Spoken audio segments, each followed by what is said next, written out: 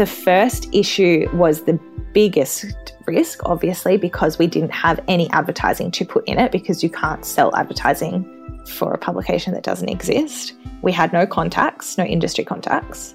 We had visions that we wanted it to be beautiful, high caliber art, fine art, fashion, luxury fashion brands.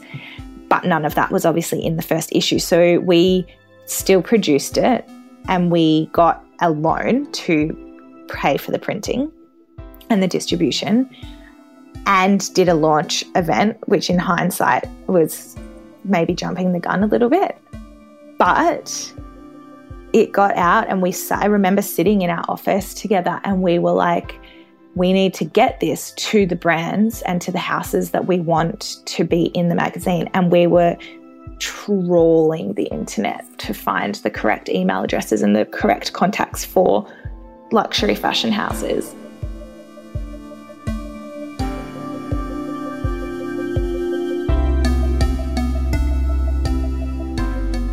I'm Alison Rice, and welcome to Offline, the podcast.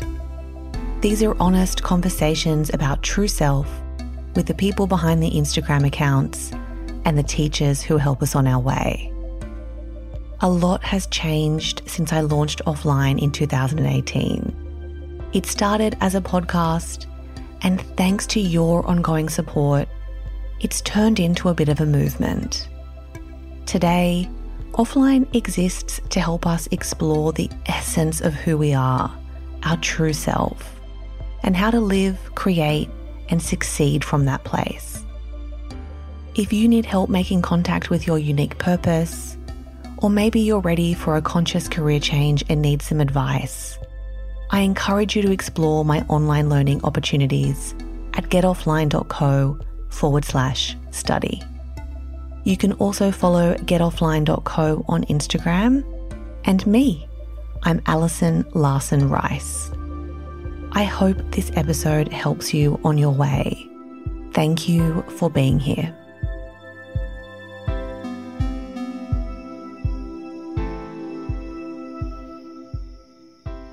I think what I adore most about my next guest is how unexpected her spirit is.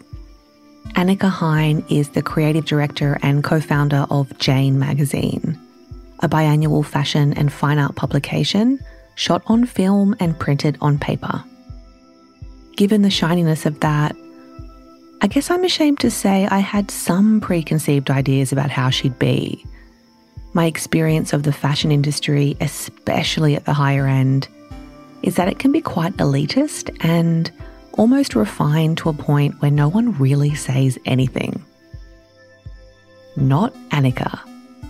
I quickly realised I was talking to a funny, down-to-earth, thoughtful, and generous woman who isn't scared to say what she really thinks. We cover some incredible ground in this honest conversation, and truthfully, we could have spoken for hours longer.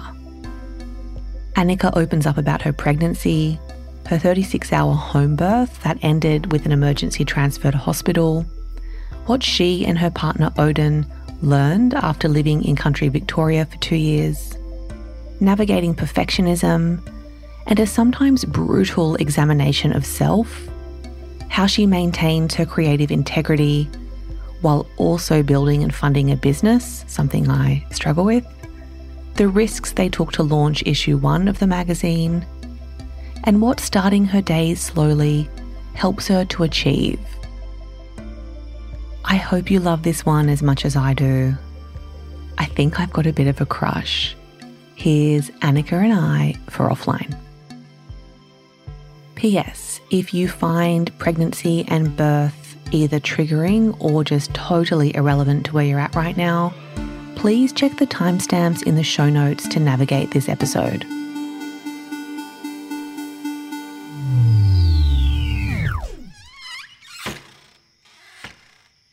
I'm actually really excited to have an honest conversation with you, and you've been on my list for a long time. And one of the reasons I'm most excited is because the way you live and create is really in line with Offline's mission. And when I kind of see your work, I kind of feel like the way I talk about offline, it's kind of it in action in a lot of ways. And then yesterday you told me that you listened to the podcast and I was just like, get out of town. Do you know, it's like the first and maybe like one of the, I've never listened to podcasts like ever. I was like, when do people listen to them? I don't understand. Like, where do you fit that into your day? And because I'm a very like, I don't like doing like, people are like, oh, you pop it in while you're doing this or while you're making dinner. I'm like, oh, I like to be in the moment doing that. Or if I'm going to listen to it, really listen. And then lockdown happened and I had a newborn. So I was going for like 12,000 walks a day. And I was like, this is where you listen to podcasts. And now I'm like obsessed. Now I'm like, come on, Vala, go to sleep so I can put my headphones in and listen to offline. I love that so much. I am the same as you. The people who work with a podcast in the background, I'm like, absolutely not. No. Like, and I think maybe it's an interesting thing to think about. Like, I do quite deep work and I think you do as well. Like, it requires all of my being. Totally. Unless I'm doing emails or something, but I couldn't even do emails and listen. No, because I'd be like, wait, I just missed a really important part. It would take me like 4 hours to listen to a 1 hour podcast because I keep going back. And stopping, yes. I wanted to start with location. I actually didn't confirm this with you before we started recording, but you're in Melbourne now. Mm-hmm. Is that correct? Yes. Yes. But what I want to start talking about is you spent a couple of years in Daylesford in country Victoria, and what a dream. I was like, God, why did you leave there? But I think a lot of people, perhaps post-COVID, during COVID, whatever, I think a lot of us are thinking about, do I actually need to be based in the place that I thought I did in order to do my job and live my life and be happy? Was there a particular moment that led to a conversation about moving to the country or not? It's actually the best story. So we moved from, Odin and I was born in Western Australia firstly. I lived in Perth. We moved up the coast of Western Australia and then we moved over to Queensland when I was starting high school. Odin, my partner, is from Queensland. So we met there, then we moved to Melbourne together and we had been in Melbourne for maybe, I reckon like 2 years, nearly 2 years. And we had started Jane at that point. We were working on the second issue and we went out to Woodend or the Macedon Ranges for a shoot, and we had only found the location through one of my friends and she actually lived in Woodend. And so we went out for this shoot and the day was freezing cold. Like we had to pick the model up from the airport and we were late because we went out to our car and our whole windscreen was frozen.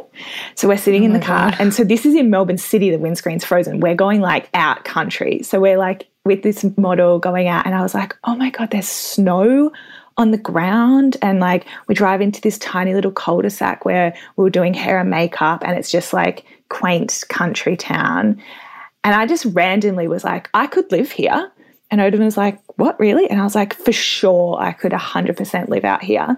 And so we did this shoot. It was really beautiful. It was freezing. The model was an absolute legend and like was in these beautiful clothes in like freezing cold. So we get home and I was like, oh my God, I would love to live somewhere like that. And we randomly just go on realestate.com and there's this beautiful house. Like Woodend is closer. Woodend's only like 40 minutes from the city, 50 minutes. Right. That's so approachable. Daylesford's an extra 50 again because it's further inland. So like we always go, okay, it's such a nice town because it's so far from the highway. Like you have to drive at least 40, 50 minutes till you're even on a highway to get into the city. So we look at this house and we're like, oh, this can't be real. Like it was like no one's lived there since it's been renovated. It was like a Norwegian guy freshly like Scandi designed. It's like exposed beams, concrete floor in the kitchen, like wooden reclaimed Tasmanian oak floors, like floor to ceiling windows in this on 5 acres with this like natural dam. And I was like, is this a joke? God. And it was like $400 a week rent. And we're like, this can't be real. That is like less than half of what I pay in Bondi. Yeah, right. So we were like, okay, this is for sure a sign, right? And we're like, okay, let's just see when the inspection, side note, we'd already just re-signed our lease in Collingwood. So we like weren't exactly even looking to move. So we go to the inspection. So that's Sunday. We go to the inspection on Wednesday, apply, and we're like, let's just leave it to fate and say that we don't want to move in until like a month. And he comes back, the real estate comes back and goes, there's only one other like person looking to apply. They can move in within like a week. Can you change your dates? And we're like, oh, the most we could probably do is 3 weeks, like being a bit coy. I don't know why. Anyway, he writes back and he's like, okay, the owners decided to go with the other people. And so before then, we're like, let's leave it to fate. You know, the right thing will happen. And then as soon as the other people get it, we were like, no, that's our house. Like, what have we done? So we email him back. We're like, we'll pay more rent, like blah, blah, blah, trying to like get it back. Yeah, because you're like, I'll pay 100 more a week. Yeah, right? And so then he randomly we didn't hear anything from him for like 5 days, and we were like mourning the loss of this house, and then suddenly that's all we're looking for is like houses in Daylesford. And he comes back to us just as we email him, and we're like, just double checking, like we're assuming it's, you know, gone, blah, blah, blah. And he writes back and he goes, I was just about to email you. They were all approved, ready to come in and sign the lease. And about 5 minutes ago, they just said that they're not going through with it. So it's yours if you want it. And we were like, if that's not a sign from the universe, I'm not sure what is. And yeah, we just moved. Like there wasn't any like yearning for the country before that, nothing. It was sort of just like everything pointed us in that direction. And it was the best decision that we've ever made. Like the restrictions lifted in Victoria on Monday, and we went to Daylesford straight away and spent like 2 days to show Vala all our favourite spots. And like, I don't know what it is about it, and if everybody would feel the same. It was just, it's such a special, magical place for us and our family and our memories there.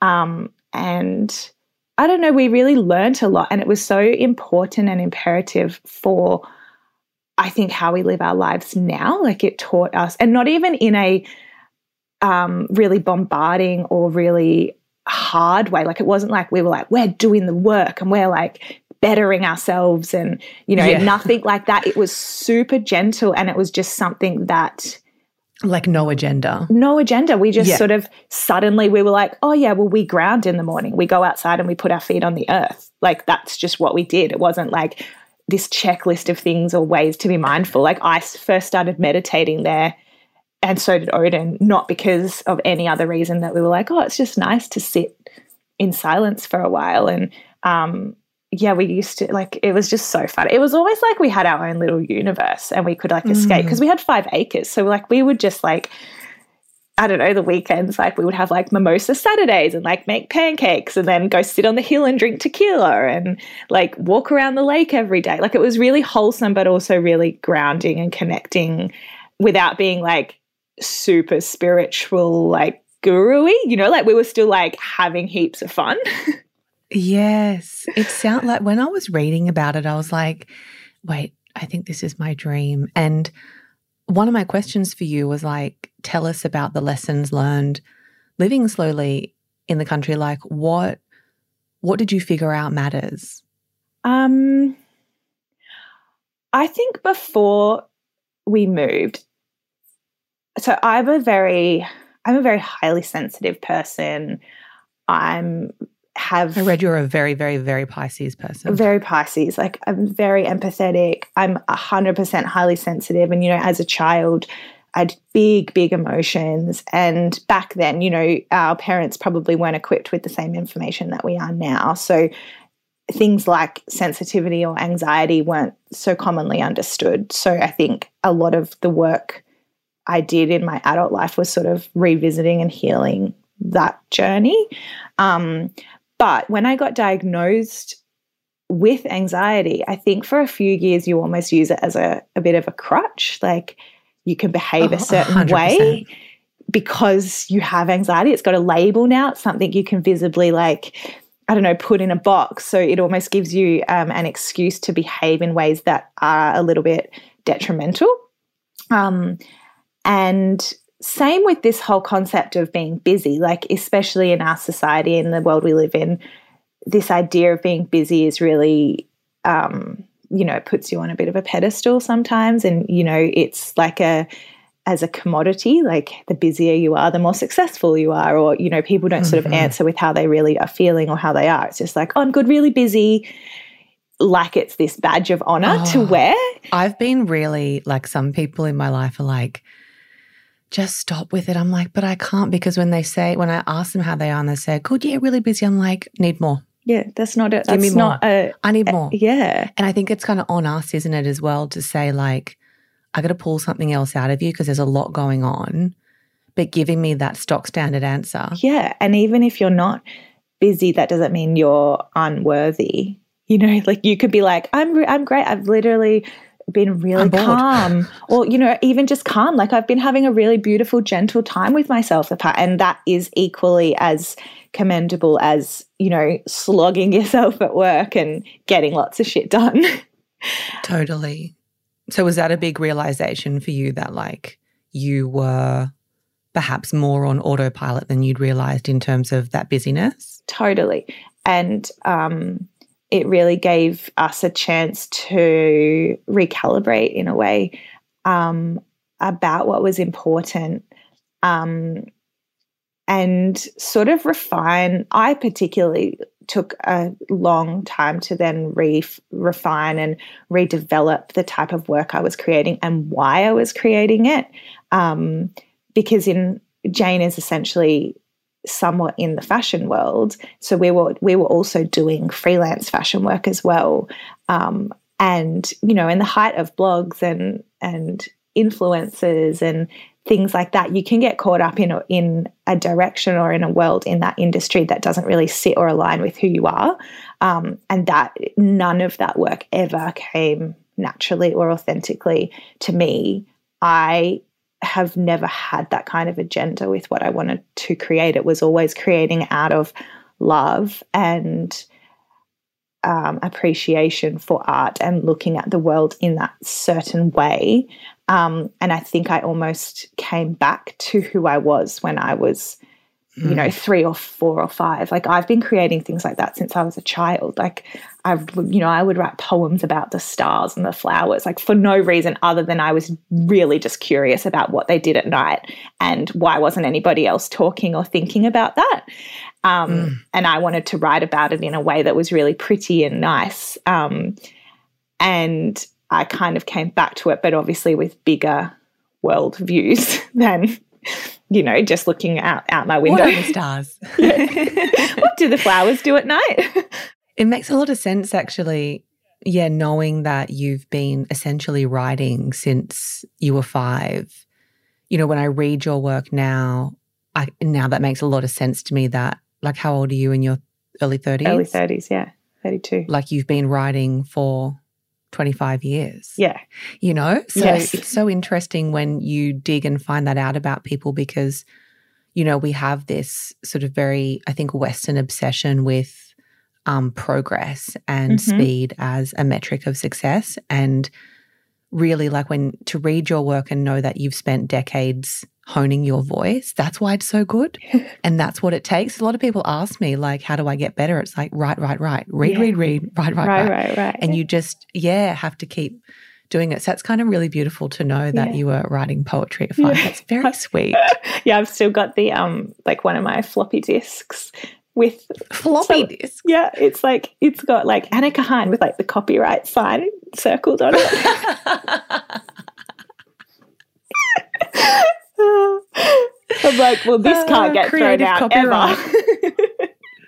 At least you're across your copyright laws from early. Yeah. Well, that's really interesting to learn because I was thinking a lot about like what were your reflections in that time and like, why did you end up moving back to Melbourne then? Are you in Melbourne now? Well, we're out. So we moved.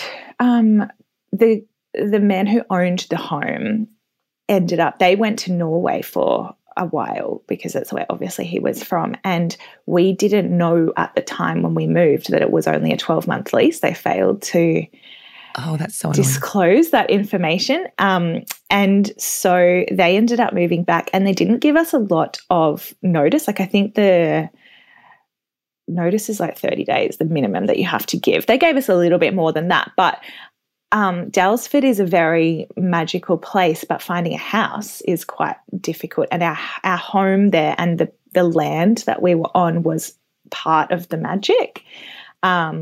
And so we were in a bit of not a rush, but like we were in a bit of a situation where like we had to sort of move in a certain timeline. And for whatever reason, we ended up moving back to Melbourne, and I was absolutely devastated. Also because I think not even just leaving the place, just in general, like I don't like to be rushed in anything, and I felt very rushed and not prepared, and like I hadn't had a moment to sort of sit with my feelings or my emotions and really process what was happening. And it can sound a little bit dramatic because it's just a house, or, you know, it's just a town and you can always revisit, but it was almost like I needed like that moment to sort of mourn, okay, we're going to the next chapter of our life now. Yeah. And I wasn't ready. Like you want to turn the page yourself. You don't want somebody just to like literally flick you to the next chapter. Absolutely. Yeah. And the timing as well was horrible for us. We were going back and forth between Paris. Our best friends were getting married in Queensland, and we were flying. You know, we didn't have like a set sort of time there. I think the day we moved, I had to go up to a hen's weekend. So I had to like drive past our new house to the airport, which was a terrible idea. Odin was like, we'll just stop in and see the new place. And like, so I'm like in the living room, like on the floor, like crying, being like, I hate this place, and so upset. And so I get off the airplane in Brisbane, and my dad picked me up. I was like, Dad. He's like, what is wrong? And I'm like, my magical life is coming to an end. Daylesford. And then I went like a little bit dramatic. I was like, I'm never going to be able to write again. The only reason I could write is because I lived there. These are those big emotions coming out. And so it all was fine in the end. We lived in Melbourne for a little while, and then I got pregnant, and we never sort of intended to stay in the city for an extended period of time. It was sort of like, all right, let's like get our asses into gear a little bit, because yes, it's really beautiful to slow down and to realign your values, which is what we did in Daylesford, but also you're an hour and 45 minutes away from anything. So it can be quite easy to be like, nah, I don't want to do that. Nah, I'm not going to grow my business in that way. Nah, I don't feel like doing that. We're just going to write these beautiful stories and do these beautiful photos, and like whoever wants to see them can see them.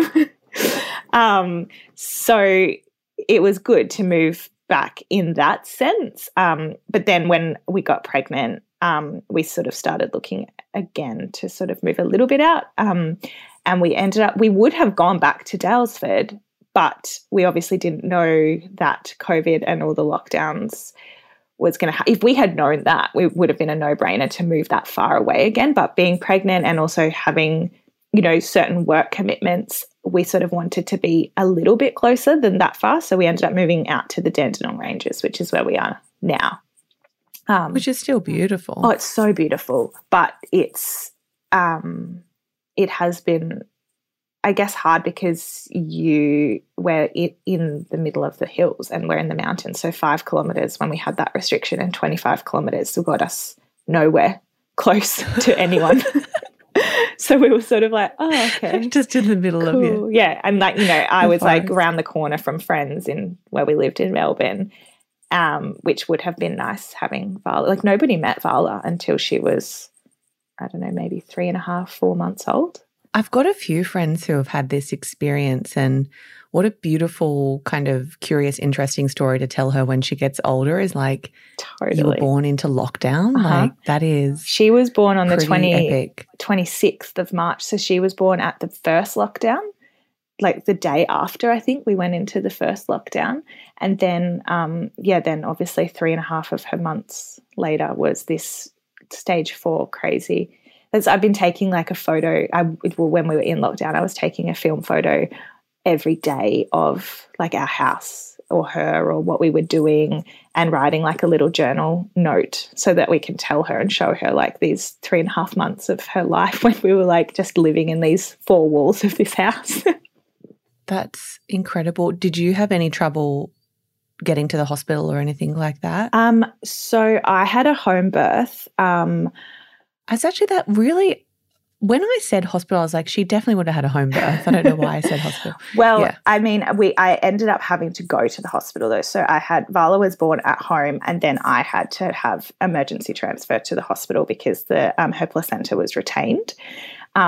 Oh, wow. Yeah, so that was a little bit traumatic, but we didn't have any issues getting there. It's just that we're a little bit far away, so it was a bit of touch and go for a while.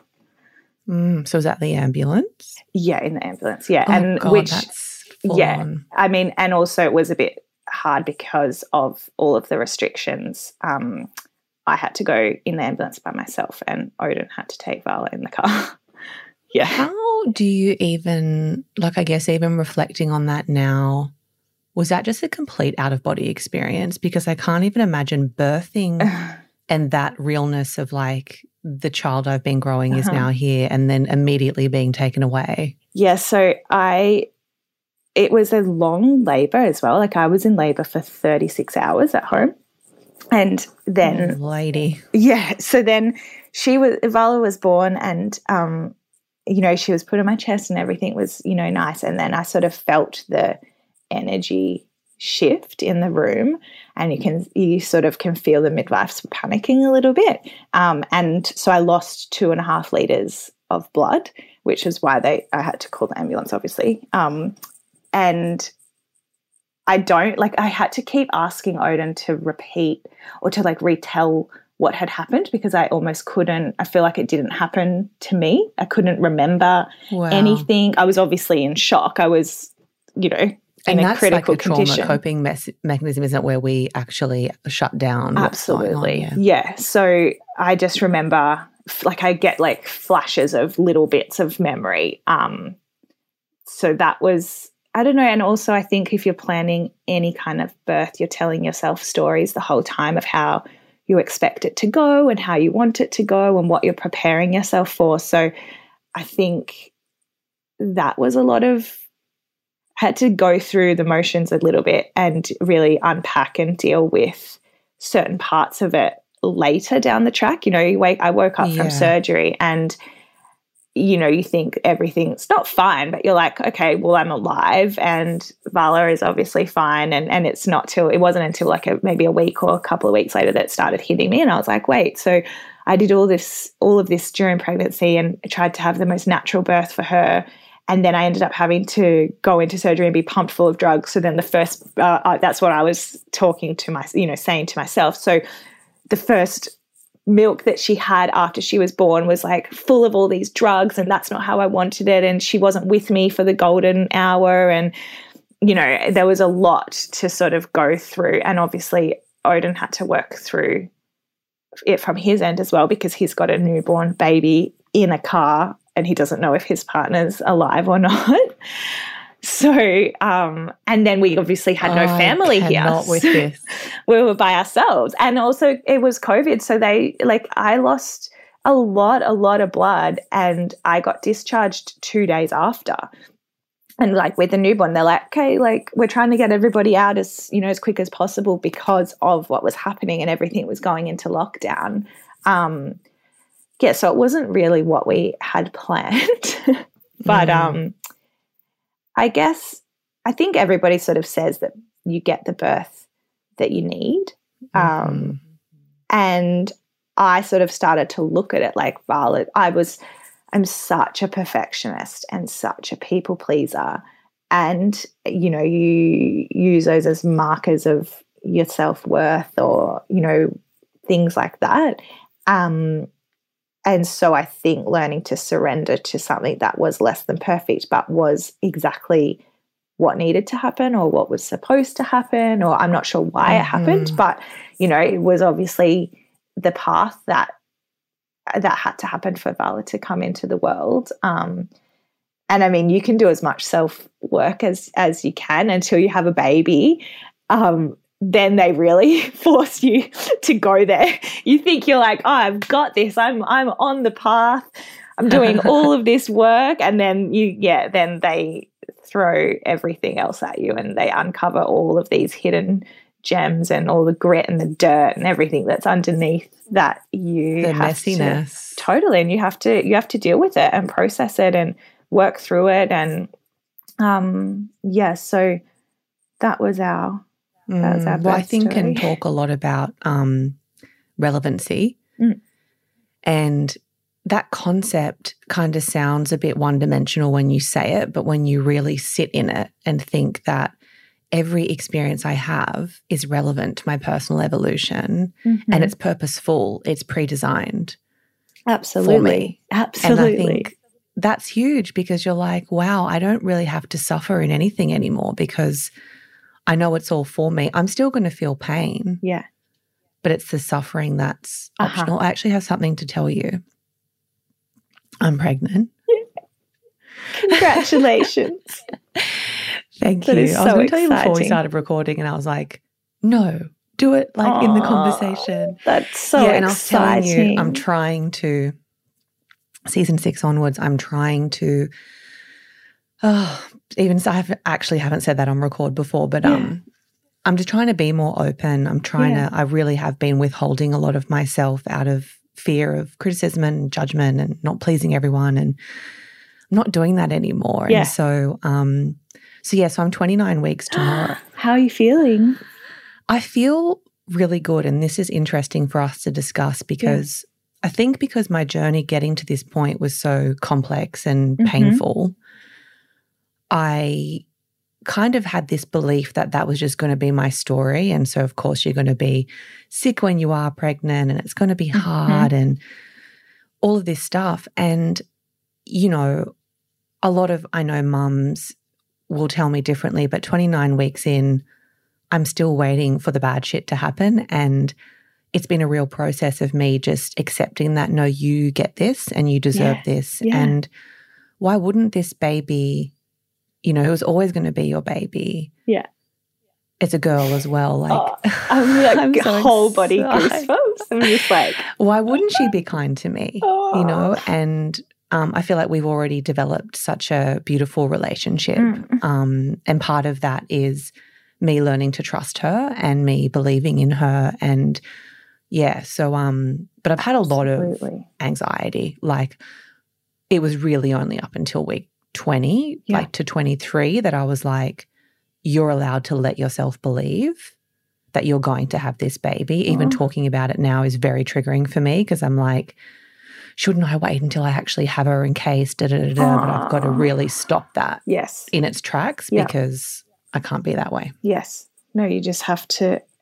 It's so difficult though, because your mind you have a life inside your belly, like, and you know, you want to celebrate that in all that it is, but then especially certain personality types, I think maybe I would get these flashes of like horrible dark thoughts that are, you know, worrying, or, you know, and it's obviously is just anxiety throwing a curveball in. And that, I think, is the biggest work, is going, you're not for me. Like, that's not what's happening. That's not the reality. I'm not engaging with you. And you can't have this. You have everything else. Yeah. Anxiety. Right. You cannot have this. Yeah. Yes, exactly. Because it's the catastrophizing, isn't it? It's like, well, if this happens, then I'll do this and I'll feel this. And this planning, and like, I've had a healer once tell me that I am in this constant state of grief, that I'm grieving things before they happen in order to prepare myself for difficult events. And it's like, oh, what a beautiful way to be in the world. Nice one, Alison. Oh, God. So, no, I really appreciate hearing your story, because I guess I'm getting to that point where I'm like obviously thinking a lot about the birth and my intentions for the birth and Tony's intentions for the birth. And so I love the birth stories. I haven't really listened to any. Let go. But it's interesting, right? Because I think, and who knows, by the time this comes out, my assumption is she'll be here. But so maybe I'll have a different story to tell. But a lot of people that know me are like, so are you, you know, home birth in the water with the, you know, the guru and the sandalwood? And I'm like, I know that is exactly what people think of me, but I think based on what I've been through, I'm going full private clinical. Yeah. Like I wanted really consistent care. I have an amazing obstetrician who's a man, which was very like that threw me because I always thought I would be cared for by a woman. Yeah. And so I'm doing the opposite where I'm kind of going in and having everything available. Good. Yeah.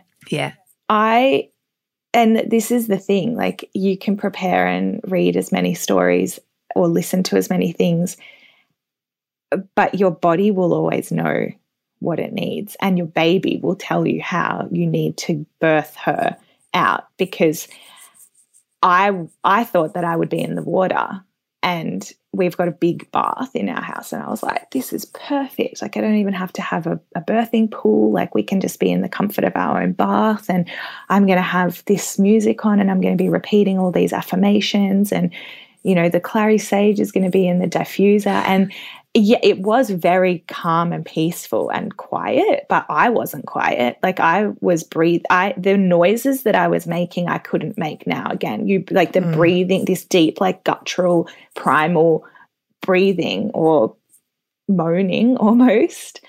You can't, like my throat was so sore after the few days after. And yeah, after a few hours in the bath, and my waters still hadn't broke. They only broke 2 hours after she was born. And I always thought she was going to be born in her waters.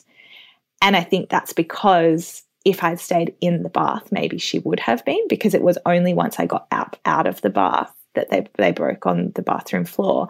And then the midwives, you know, I have walked around the hallway a little bit, and they refilled the bath to make it warmer. And I was like, I'm not getting back in there. Like I have to be on land.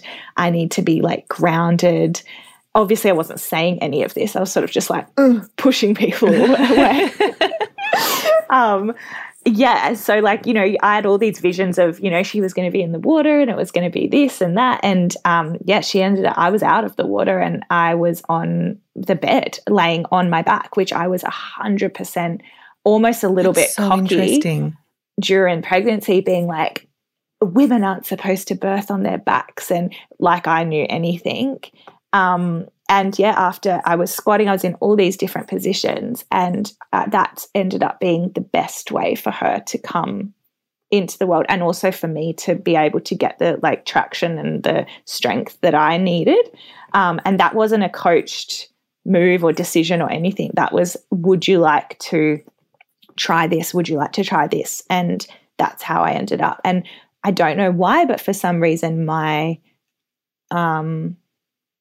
perfectionist tendencies grasped onto that. So for like months after, I was like, I have failed that I did that. None of the bad stuff would have happened if I had just gotten back into the bath, or if I had just, you know, squatted down or stood up or leaned on the wall or something. Like for some reason I grasped onto the fact that I had laid down and that it was my fault that everything had happened. And that I learnt then was because I tried to reframe, I guess, and work through that.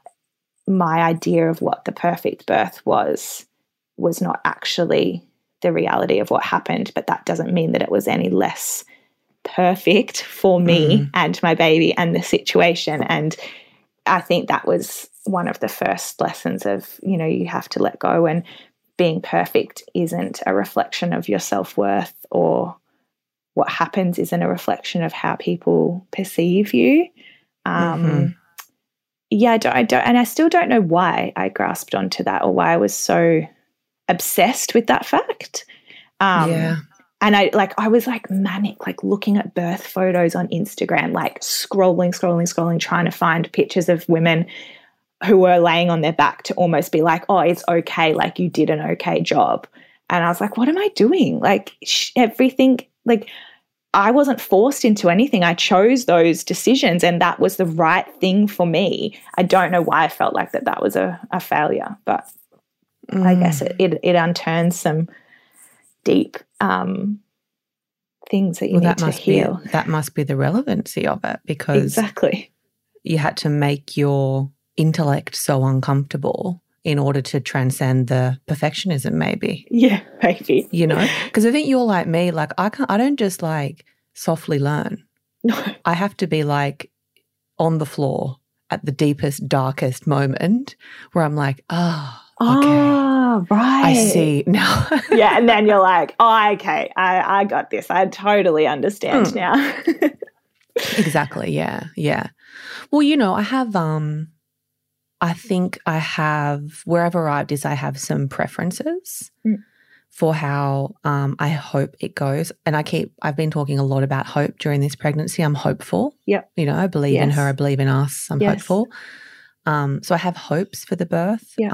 At the same time, I said to my obstetrician, you know what, if I don't end up staying at home as long as I think I will to labour naturally, all of that, maybe I'll just come in at like 2 centimetres and get the epidural and that'll be what I'll do. And he was like, I'll be there for you no matter what. And I said, or, you know, where will you, because, you know, I had that kind of fear with obstetricians where there is this preference to give you drugs and lie you down. And I said, what happens if I want to be up and same as you, I'd love to be squatting and moving around. And he just said, I'll meet you wherever you are. I'll come wherever you are in the room. And that just gave me so much. Like he honestly, I mean, I'll probably record with him. I am obsessed with him. He's so kind. And I think that's important as well, is reframing a lot. The change of narrative and change of story in birth is so important, and the work that's being done for the cause of natural birth and to sort of reclaim birth, not even just naturally, but choices, is so important. But I think sometimes it can go the other way where you feel like you haven't done it right if you're not doing all of these natural, you know. The Inner Maze Guide to Childbirth. Right, no intervention and things. And I think that's the message got lost a little bit, because I don't feel like the message was ever, this is the way to do it and this is how we have to heal birth. Because that is just exactly the opposite of the intention. The intention was to give women back the choice so that they feel in control of their situation. And we have all of these options available, so we should feel free and empowered to choose the best way for us. And I think sometimes Instagram has a little bit to play in that, because you just see these beautiful, like some of the photos of these beautiful photos of these women in pools. And I'm like, the water is not that blue. I'm like, I've been in that water. There is blood in that water. There is mucus in that water.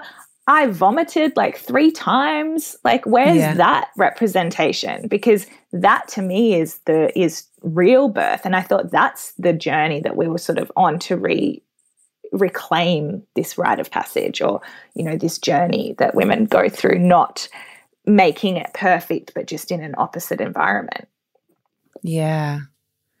It's big stuff, and I feel like it's something I'm probably, likely going to explore extensively on the podcast. Yeah. And, you know, for anyone listening, I guess my hope is that we can very quickly catch ourselves in any judgment and shift out of that. Absolutely. And just respect each other's decisions. Like, a lot of my personal choices through this pregnancy are directly related to what I've been through beforehand.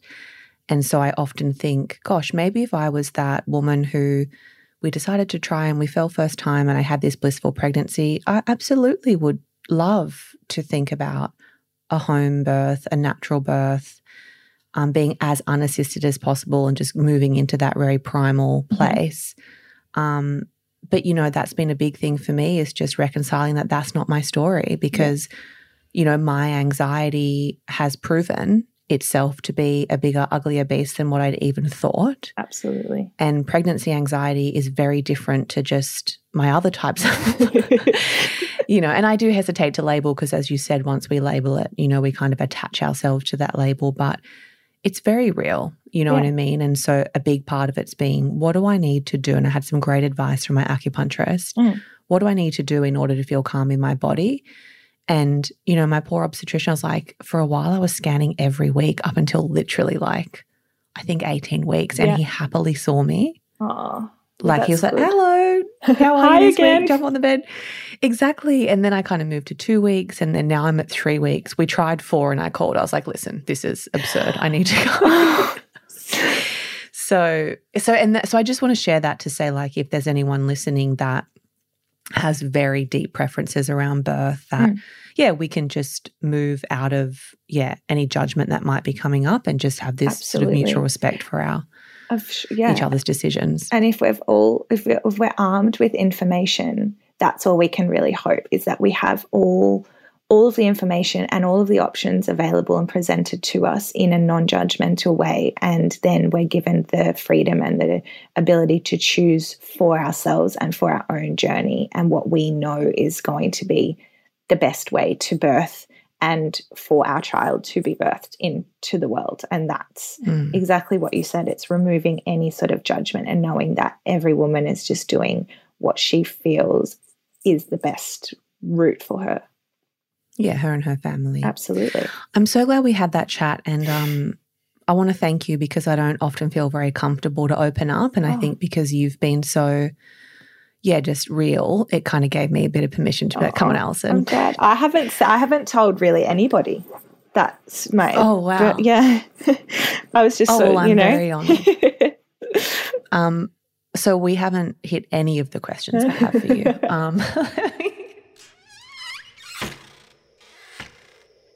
Okay, that's it for our pregnancy, birth, and baby chat. I added some timestamps to the show notes for this episode, so if you're just joining us at this point, welcome. We're about to get into some money themes. Annika's work is refined and purposeful, and in a way, it exists for a very specific audience. So I was curious to understand how she maintains her creative integrity when there's a collaboration that comes with a decent paycheck, but that might not be 100% aligned with her creative purpose. As a self-funded business owner, I truly struggle with this on the regular. It's a really hard concept and a really difficult decision to make, I think, as a creative or as a business owner, to say no to money.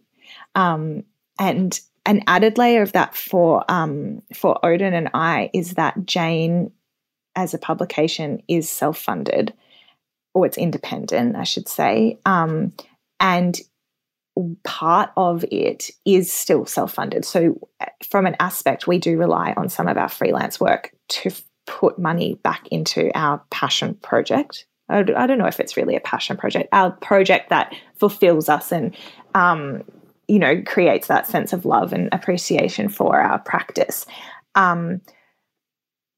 So I think sometimes if it's a hard no, it's pretty obvious. It's in the body, isn't it? Where you're you're like, this feels, or you try and start working on it, or even just start coming up with ideas for like the pitch or the meeting, and you're like, this is not happening. Like I can't figure out how I would do this. So I think it's sort of in everyone's interest to be kind of upfront and real about that. But if I can find a way to do it, I know that it's for the greater good, which is Jane, or which is our livelihood in our creative practice. I try and talk through the brief and see how I can pull out little parts that will make it feel authentic to me, or will make it sit a little bit better in my body, and talk that through with the client or with the business that we're working with. And I think sometimes there's ways to get around that, so that because at the end of the day, you've got to eat and you've got to pay rent. So as much as it would be lovely to be able to only do projects that do fulfill you and to bring you joy, sometimes you have to do that nitty-gritty work that doesn't 100% align with you, or maybe you wouldn't necessarily share that you did it.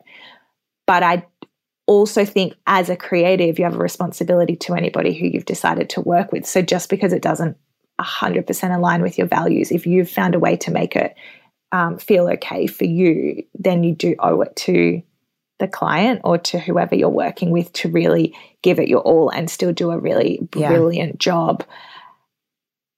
And sometimes it does, for me anyway, it does rely on this idea of surrender. So like, okay, get over it it doesn't have to be this perfectly poetic thing that you're going to like blast all over your social or actively share with everybody that you've done. But there is a client out there or a customer out there for this product. So you still can do this really brilliant creative thing just because it's not 100% your vision or your brand. Doesn't mean that it's any less worthy in a way. Mm-hmm. That's very powerful.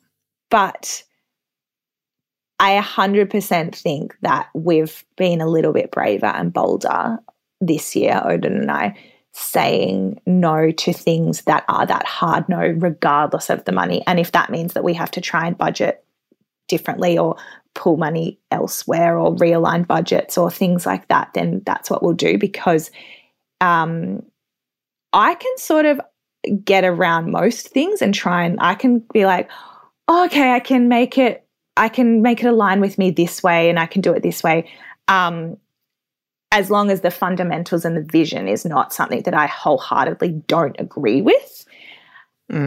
But Odin's a very like, it's got to be a hell yes for him. Otherwise it's like absolutely not. I don't even know how I'm physically or creatively going to understand how I can do this.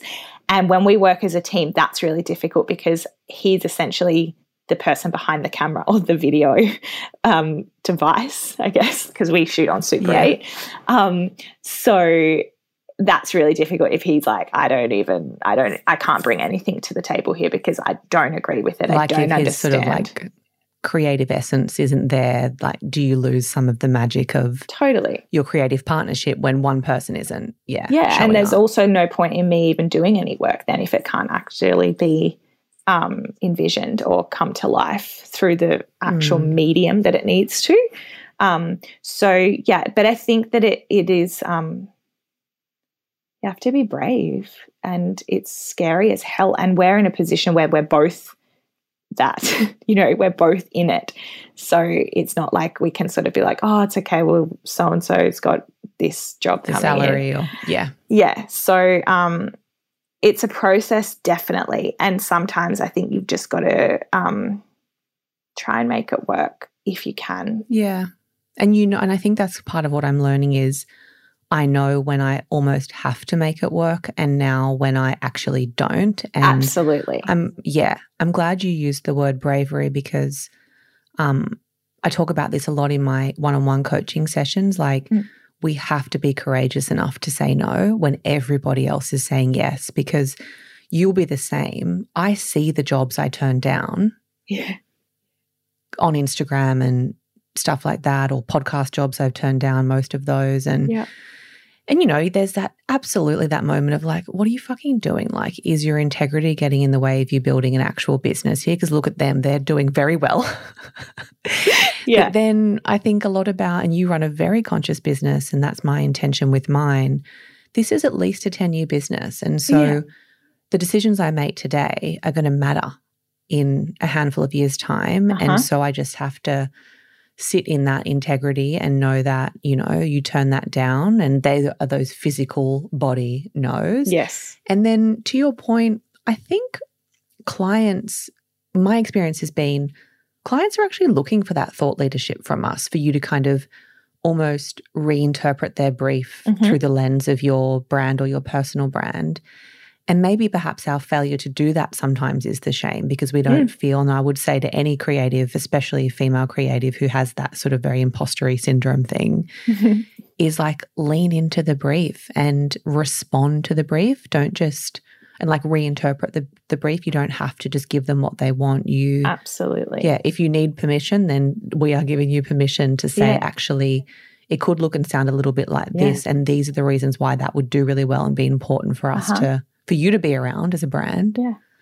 And I think that's our role, and like that's sort of almost what you owe anyone who you're working with is there's 100,000 people doing exactly what you're doing. The reason that somebody's going to work with you is because of the way that you see the world, or the way that you interpret a brief, or the way that you respond to your surroundings. And there's obviously a reason why they have potentially reached out to you or why you've approached them. So I think that you can sort of rely or lean into your instincts a little bit there and do, you know, go big or be a little bit brave in, I know everybody else is doing it this way, but wouldn't it be cool if we could do it this way? And then there's that bit of give and take with the client and you, because as the creative, you're always going to be more about the vision, and they're obviously always going to be more about the bottom line. Yeah. And like, how's this going to convert? It's like my least favorite word. I don't know. I know. I'm not the Creativity strategist. Doesn't have to convert. It's just going to look really beautiful, and the people who need to see it will find it. Yeah. So I think find your vision and your voice, and then part of that bravery is being really brave by sticking to your guns. And it allows you then to not have to say no to everything, but you can almost reimagine things that come your way to make it work with your vision while still fulfilling a client's need and being able to pay your rent. Yeah. Yeah. And build a business and reinvest in your business. Absolutely. And you're all you're doing is really reinvigorating that vision of your business, because the more things you do in your voice, the clearer that is for the outside world to understand what it is that you're trying to say through your work, and it makes your work instantly recognizable if you've got that really clear brand. What you do. Yeah, there's no denying when it's your work, which is so nice. So talking of bravery, obviously Jane is a print publication. Talk to us about I like talking about risk, like what were the risks when you were launching a print publication in what was, was it 2 or 3 years ago? It'll be 4 years in December. Oh, shit. Yeah. Oh, wow. 4 years ago, we were in a huge time of transition in the media landscape then, and we continue to be. So, yeah, talk to us about that type of bravery, and also like the risk involved with, going print when everyone was going digital. So I always knew that I would work in magazines in a way. I think like in year 12, when you write what you're going to be, like that's just what I was going to do. Like I was just going to work for a magazine, whether it was my own or not. And I think we collectively, Odin and I, started to feel frustrated at we were obviously in the industry in a way that we were creating work. We were creating editorials. We were shooting or creating concepts. I was visioning these beautiful stories to tell. But we weren't finding that in other publications, because everything had obviously turned digital as the most obvious point, but also the print publications that were left kind of felt a little bit more tailored towards consumerism or towards trends or towards things that had a timestamp on them, which just made them a physical copy of what was being presented online. And we really wanted to make something that people kept and to reinvigorate that imagination and that creative approach to not just consuming product, but consuming art and also creating art. So the risk was huge because we didn't know what we were doing. Like neither of us had worked in publications ever before. I had worked in like a little one in Queensland. It's like not, I didn't learn anything in terms of how to run it. I had maybe a year of experience and like a uni degree that wasn't tailored towards that either. So we were just like, oh, yeah, okay, well, we're just going to do a magazine And we want it to be anti-consumerist. So it's not going to have any advertising at all. And it's going to be great. And we're going to do 2 a year. That sounds pretty good. And it's going to be bound, and it's going to be hard covered, and it's going to be these beautiful thick pages. And that's just what we're going to do. And that was it. Like that, we just started making things to go into this imaginary publication. And then we figured out how expensive it is to print a magazine and that you don't actually make that much money from the sales, if any money. So the first issue was the biggest risk, obviously, because we didn't have any advertising to put in it, because you can't sell advertising for a publication that doesn't exist. We had no contacts, no industry contacts. Oh my God. We had visions that we wanted it to be beautiful, high caliber art, fine art, fashion, luxury fashion brands. But none of that was obviously in the first issue. So we still produced it, and we got a loan to pay for the printing and the distribution, and did a launch event, which in hindsight was maybe jumping the gun a little bit.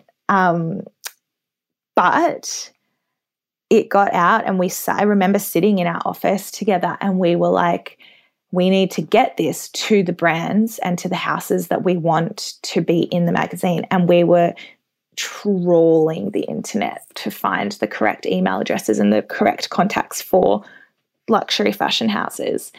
And we would find, like an info email. So we would know what the back end of the email would be like. And then we would be able to, then we would sort of find or know of the name of the person who was in the role that we needed to. So we're literally like, we were 100% faking it until we're making it. Like we were typing in email combinations that could potentially work. Like name dot last name at. Yeah. And then we're like, okay, that bounced back. Maybe it's the full name dot last name.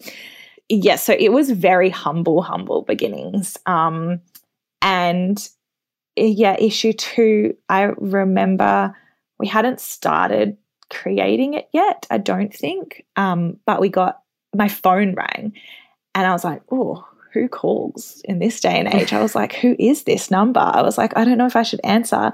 And so I answer, and it is the marketing director or the communications manager of Hermes. And he's like, oh, I've seen Jane, and we really love what you're doing. Can you please put the back cover on hold for us for an ad for the next issue? And I was like holding the phone being like, oh my God. And I'm like trying to like whisper to Odin that it's Hermes. And I was like, yes, no worries. I can 100% do that for you. Consider that locked in. Yeah. I'll just have to shuffle some things around, but I'm sure we can make that work. And I guess that they just saw the vision. They saw the potential of what we were trying to create, because there was no high fashion brands in the first issue. But they saw what it was that we were trying to create. And once we had a physical copy to send to people, they wanted to be in it. And that kind of no doubt inspired us that what we were doing, or the risk that we took, was working, or was, worth it, I guess. And it's kind of just snowballed from there. And we've stayed really, apart from our very ambitious dream to have no advertising, we've pretty much that was a big first lesson. But we've learned. I had the same thing. Oh my God. I'm not going to monetize offline. Oh my God. I don't want to create an actual business that I can live off. How ridiculous. We have stayed pretty true to our original vision, which was to change the way we create and consume art and fashion and media, and to create something that people really want to sit down and spend time with. Yeah. And so this is literally the power of intention. Mm-hmm. And why do we have this obsession, particularly in media, with monetizing something that doesn't even exist yet? It's kind of like, well, if it doesn't monetize, then it's not worth doing. Yeah. I'm challenging this across the board. It's like, you know, for clients, the fact that you self-funded the first issue, Mm-hmm. there's a belief system there that is unshakable that says like we're in this and we're doing this, so therefore you can trust us. Yeah. And that was the same as me with Offline. I think I went my first 2 seasons self-funded. Yep. And, you know, that's pulling money out of savings. Absolutely. And we frankly didn't and still don't have a lot. And so there's a huge risk. And I talk a lot about the conversation I had with Tony to say like, this is how much I think I need. Mm-hmm. I also need 6 months where I don't take other jobs and do weird consulting and stuff. That's going to, you know, redirect my energy to something that isn't, you know, aligned or purposeful or needed, frankly, in the world. Yes. And so when you have, well, if you're able to, in a position to, and you took the loan out, which is something I absolutely would have done as well. And part of me was like, well, why the fuck did I work 15 hours a day for 8 years in that big job if I can't take some of my own bloody money and put it into something that is going to be legacy for me, you know, because if I just do this one season, that's what I want to show my kid. Yes. Forget all the other things that come up when you Google Alison Rice and just listen to this. This is what I'm really proud of. Yeah. This is me. And I think, honestly, I don't think I could have even monetized that season. I had some kind of early conversations with clients, but it was more just exploratory to say, well, what would it look like? I had never really thought I would actually book the first season. Yeah. I don't think I could have achieved what I did, same as you, if I'd had that kind of commercial influence, because you can't actually get your true product out there of like, this is my stake in the ground of what it is. So Absolutely. I really value you sharing that starting story, because I don't think we talk about those bits, you know, how much we have to back ourselves and literally it's terrifying. The amount of money you put in. Yeah. And you could lose it all, you know what I mean? But it's just, it's just money. Yeah. That's me. It's just money. Had none then, have none now. Got a bit more now. Yeah. So, okay, let me see what else I've got for you. Annika and I moved on to discussing our responsibility as privileged white women with platforms and audiences. I shared with her, and as she well knows, so many of us collectively woke up to our privilege in 2020 and all of the ways we will continue to benefit from it. The very act of being a publisher is in itself activism. Well, I think it can be anyway. I asked Annika to share what Jane has done and is doing to be a stronger ally to Black, Indigenous people of colour and other underrepresented people.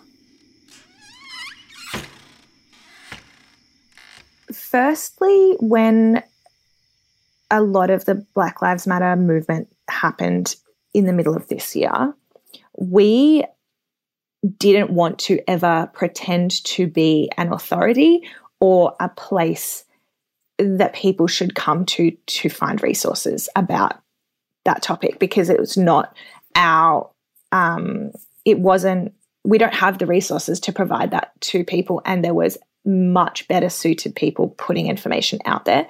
So that was our approach in the heat of it, was sharing the people who the wider community could go to or should be going to re-educate themselves and to unlearn. From a diversity perspective, that was really part of our original ethos, in saying that we never wanted to portray a commercial standard or a commercial idea of beauty in a skinny, potentially, you know, a specific sized white woman with perfect skin. Our idea was always to go more unconventional and to offer a broad range of this idea of beauty, or what is inspirational, I guess, or the stories that need to be told. So we've always, from issue one, had diverse representations of what beauty or what women or what humans look like or should look like or can look like or would look like. There's a lot of shoots in our publications that don't have any makeup artists or any hairstylists on set. Where we struggle from a diversity perspective is because we're an independent magazine and we're obviously still growing, we don't have the huge pull or the huge name or the huge budgets to go in and ask for specific models. A lot of the time in a lot of our editorials, we're relying on, we provide a brief with a team and a concept and a location, and the agencies will give us back a package of women who are available for that shoot. So in a sense, we're at mercy to who they're willing to offer. And I find we struggle with the diversity in that aspect because a lot of this is when we talk about it being systemic, this is it. We get packages and there is no diversity.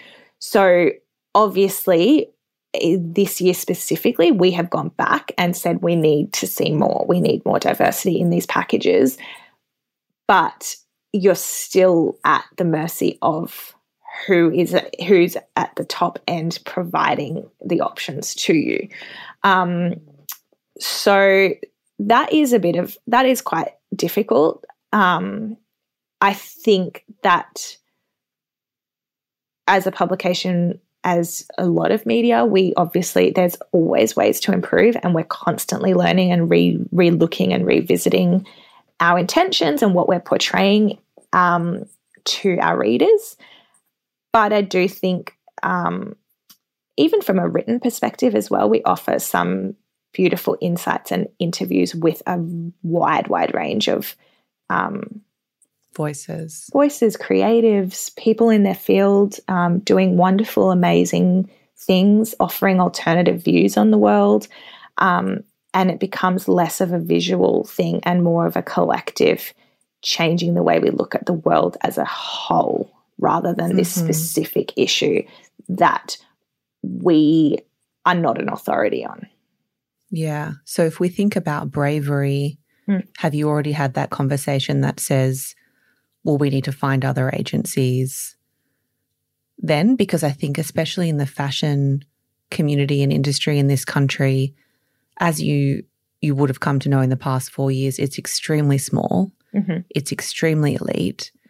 And so at what point, so you're producing this product that is very in demand, it's very progressive, it's very mature. And so at what point do you say, well, you can't have this anymore and we're going to go somewhere else and give our work to those agencies that are now starting to, really hit their stride, which is amazing, that have, they are built on the foundation of representation in Absolutely. talent. Yeah. So a lot of the photographers that work on shoots will come back to us with packages, and in the past issue, even probably the past 3 issues, that's when that conversation has started, and we've said, okay, well, there are some beautiful options here, but there's no diversity in the packages that you've sent through. You need to go back to other agencies and we need to see more options so that we can really make sure that we're representing a wide range of what a human looks like. Yeah, yeah. And so that people of all races and all identifications can find a view or a version of themselves in the pages of our magazine, and they can relate to what we're producing.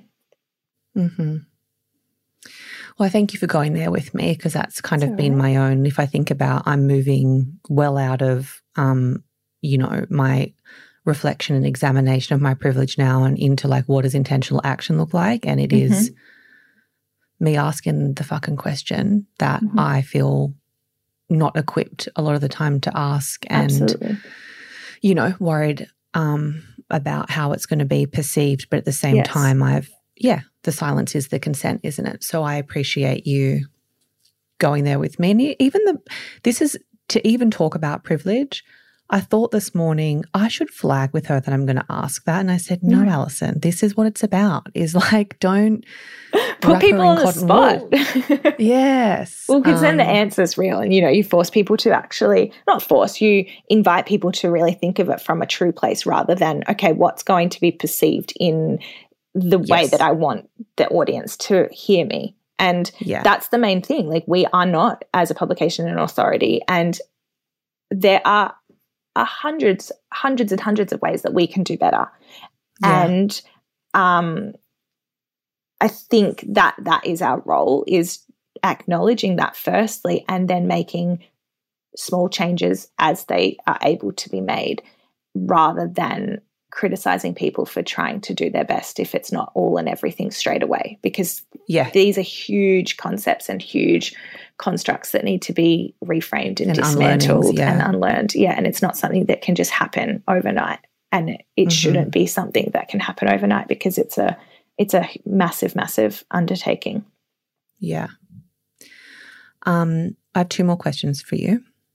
I'm inspired, I think is the right word, by how you open and close your day. And I know that this might have evolved quite a bit since you've had a baby, obviously, but can you briefly tell us some of the kind of rituals that you do? Because sounds dreamy. So it was obviously very dreamy when we lived in Daylesford, which is when we started doing those. Which probably what the most of the reading I did. I mourn those. But so now it's changed a little bit, obviously, because of Vala. So Odin will now wake up, and in the early morning, he's an early riser, so he'll be up, and that's sort of his time, and he will meditate, and he'll have his coffee or whatever it is that he needs in the morning, and then he goes and exercises. So he goes and does his run, and he'll come back. And then we've worked out a nice little system where when he comes back, then he will be with Vala for about an hour and a half, so that I can go and do my rituals, because I was finding it really difficult to sort of be present and in the moment when I hadn't had that moment. So I get up, I have a hot lemon water, I'll do my yoga or Pilates, whatever I'm feeling that day. And then I try and meditate, which is something that I'm still not great at. I wanted to do that, the course that you and Dahlia are offering. Oh my God, but I missed out. Journey. So I will be on the next one. Don't you worry. I think we're doing 4 next year. So I'm so excited. I'll make sure I let you know. Yes. But it's you're so right. It's a good one for like moving into routine with it. Like, it does kind of really solidify. Exactly the word. I want to make meditation practice a part of my daily life in a more structured way, in a sense, rather than just like, I kind of meditate, or, I'm not really that strict with it, or, I definitely lean on it to help me shift through certain emotions, but it's not something that I'm like, it's woven into the thread of my everyday. So I will meditate, or even just do some deep breaths and stretching. We used to go out and ground every morning, just like walk on the earth, which we try and do. It's sort of now in the afternoons, I guess. And then I go for a big walk with Vala, listen to your podcast. Love you for that. And then we'll come back and get started. And I think, though, that slow morning was really what we learnt in Daylesford, is that we work for ourselves. So we're creating our flow and the ebbs and flow of energy, and I'm much better in short bursts in the middle or in the evening of the day, rather than this pressure to get started by 8 o'clock in the morning. And I think that really is a social construct that we're sort of sold, and it's marketed to us that that's what's needed to be successful. But I think your day can look however it is you need it to be for the way that you use your energy. And so that really works for me, is to have that slower morning, that time for reflection. Ideally, I would love to have a little bit longer to do some like journaling or some writing in the morning. But, we'll get there. each day offers a new way to sort of weave in certain practices. And then now we sort of clock off and we go for like a little stroll in the afternoon sometimes, and we're trying to sort of all cook dinner together. Now that Vala's a bit older, she is more aware of what's going on, and we really want to make that a bit of a ritual or a tradition for our family. We don't eat dinner with her because she obviously eats at like 5 o'clock in the afternoon, but we'll sit down and eat while she's exploring food. And I think that dinner ritual is something we really want to ingrain into our home and make it something, if there's music on and, we all sit down and talk about our day and eat together and really looking at food. I want to build really positive relationships with food for her. That's like a really, really big goal for me. And looking at food as a sense of enjoyment, but also as of nourishment and something that heals and provides energy and replenishing aspects for her body, rather than this thing that's supposed to be rushed or restricted. Yeah. So that's a big one for us. And I really would like to do maybe some sort of gratitude practice once she gets a little bit older. I mean, Odin and I could obviously do it now, but babies just force you to hope that you can be the best version of yourself. I'm going to do all the things. Totally. I'm going into this like knowing that like I have literally a limited amount of weeks left of my mornings, and I've been working with my meditation teacher to understand like what will my practice look like in those first 3 months especially. And and he was really good. He said, like especially with Vedic, because it's 20 minutes twice a day, those 40 minutes might just be 5-minute chunks. Yeah. Maybe when you're feeding, if she's feeding well. Yeah. You know what I mean? So you just make them up over the course of the day versus necessarily having those like dedicated 20-minute kind of deep sessions. Yeah. And so I'm going into it probably less knowing that the birth is just going to be the birth. That's not my focus. My focus is really those first 40 days to 3 months. So nice. I wish that I prepared myself a little bit more for that. To be honest, I didn't even think about after the birth. I was so frightened. I've heard this a lot, but maybe it's because I've heard it a lot that's kind of what's rubbed off on me is like, I think it was because I was having a home birth. I think that maybe was why I was like, I'm 100% doing this by myself. Like I need to know what's up. Odin needs to be there and know what's up as well. And I didn't even think about what would happen after. But in retrospect, you just kind of, I don't know, I think especially, considering the work that you do, you fall into this really beautiful, sweet, soft 3 months, and you kind of know internally and intuitively that it is sacred and something not to be rushed. And it took me I think Vala was like maybe 5 days old, and there's a photo of me sitting at our kitchen table packing, like writing cards, packing Jane orders, like breastfeeding her. And I think that after that day I was like, like we're not doing this anymore. Like she's only going to be little for so long. And that was a big one, like reframing I can do it all, and I'm going to be this like working woman with a baby, and to saying, actually, I don't have to do that. And that doesn't mean that you are more or less worthy, but it doesn't feel right for you. I really wanted it to be really soft and sweet. And, I would sit in bed and she would lay on me and I would try and meditate then. And those, ironically, even though meditation's still a bit of a fluid part of my day, those mornings where I remember that she was still asleep and I would be holding her or feeding her and I would be trying to meditate are some of the most comforting memories of that time, because it's so that makes special. Me feel good. Like even just think about that you can tell your daughter that when you're older. When you were only a week old, you would sit on me and we would do skin to skin and I would meditate. So you would be meditating with me because you would be in my energy sphere.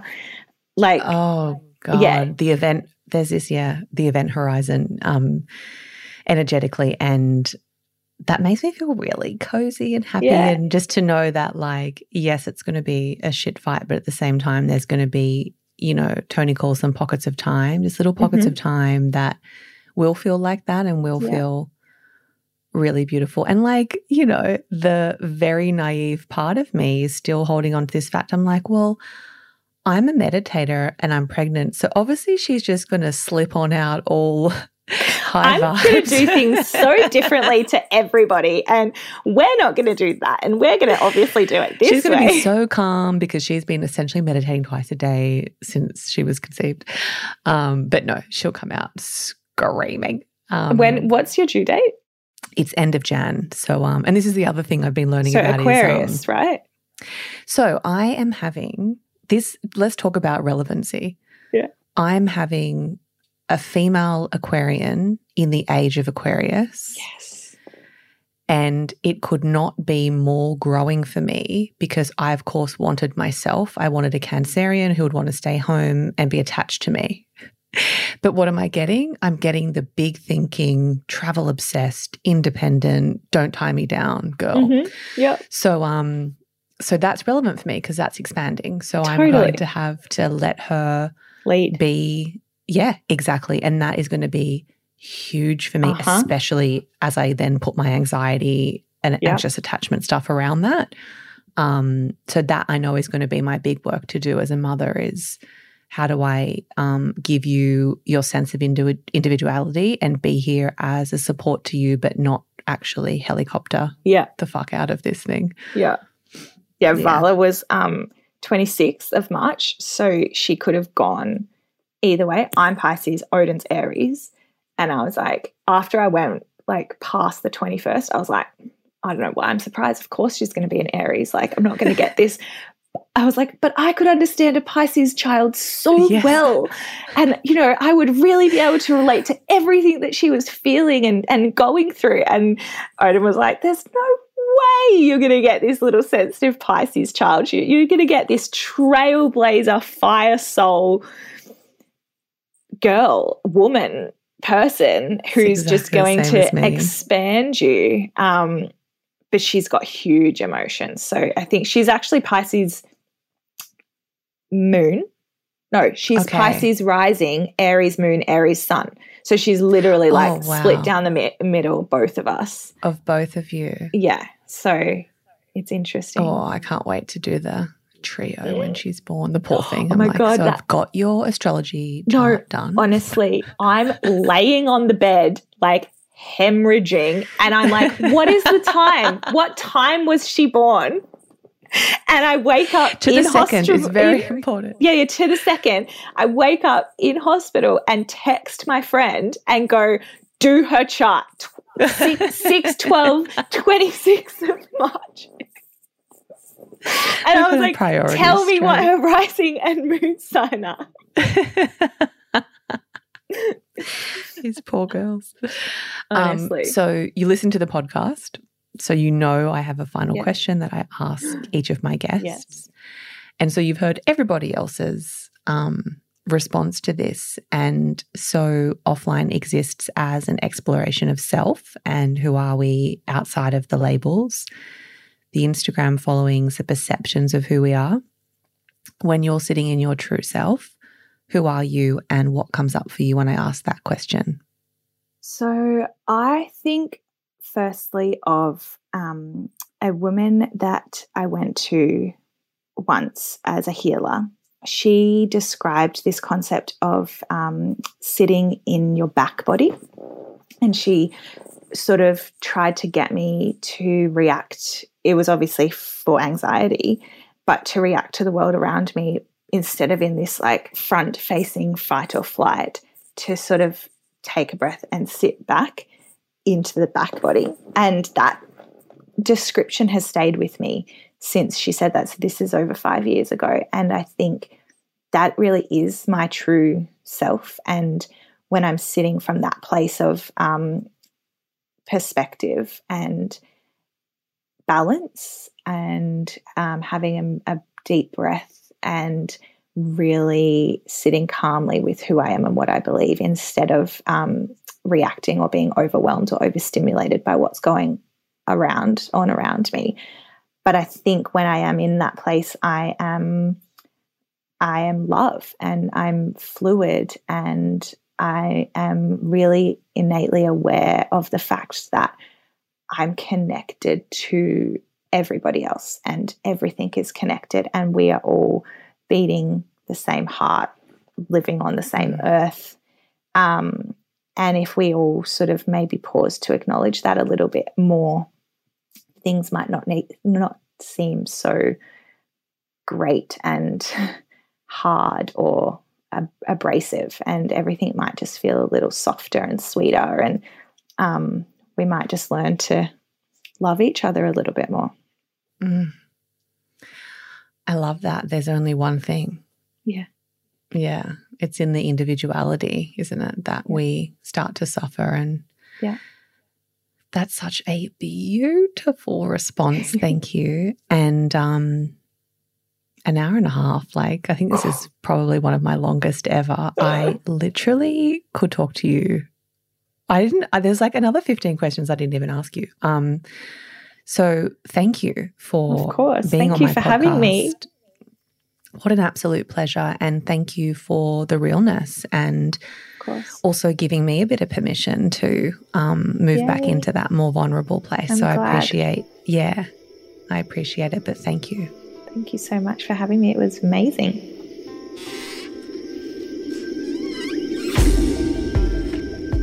Thank you for joining us for this episode of Offline. Visit getoffline.co to explore more episodes, the online courses I've created to help you succeed consciously, and upcoming community events. Follow getoffline.co on Instagram, and me. My handle is Alison Larson Rice. Lastly, if you know someone who would benefit from hearing these honest conversations, please share Offline with them.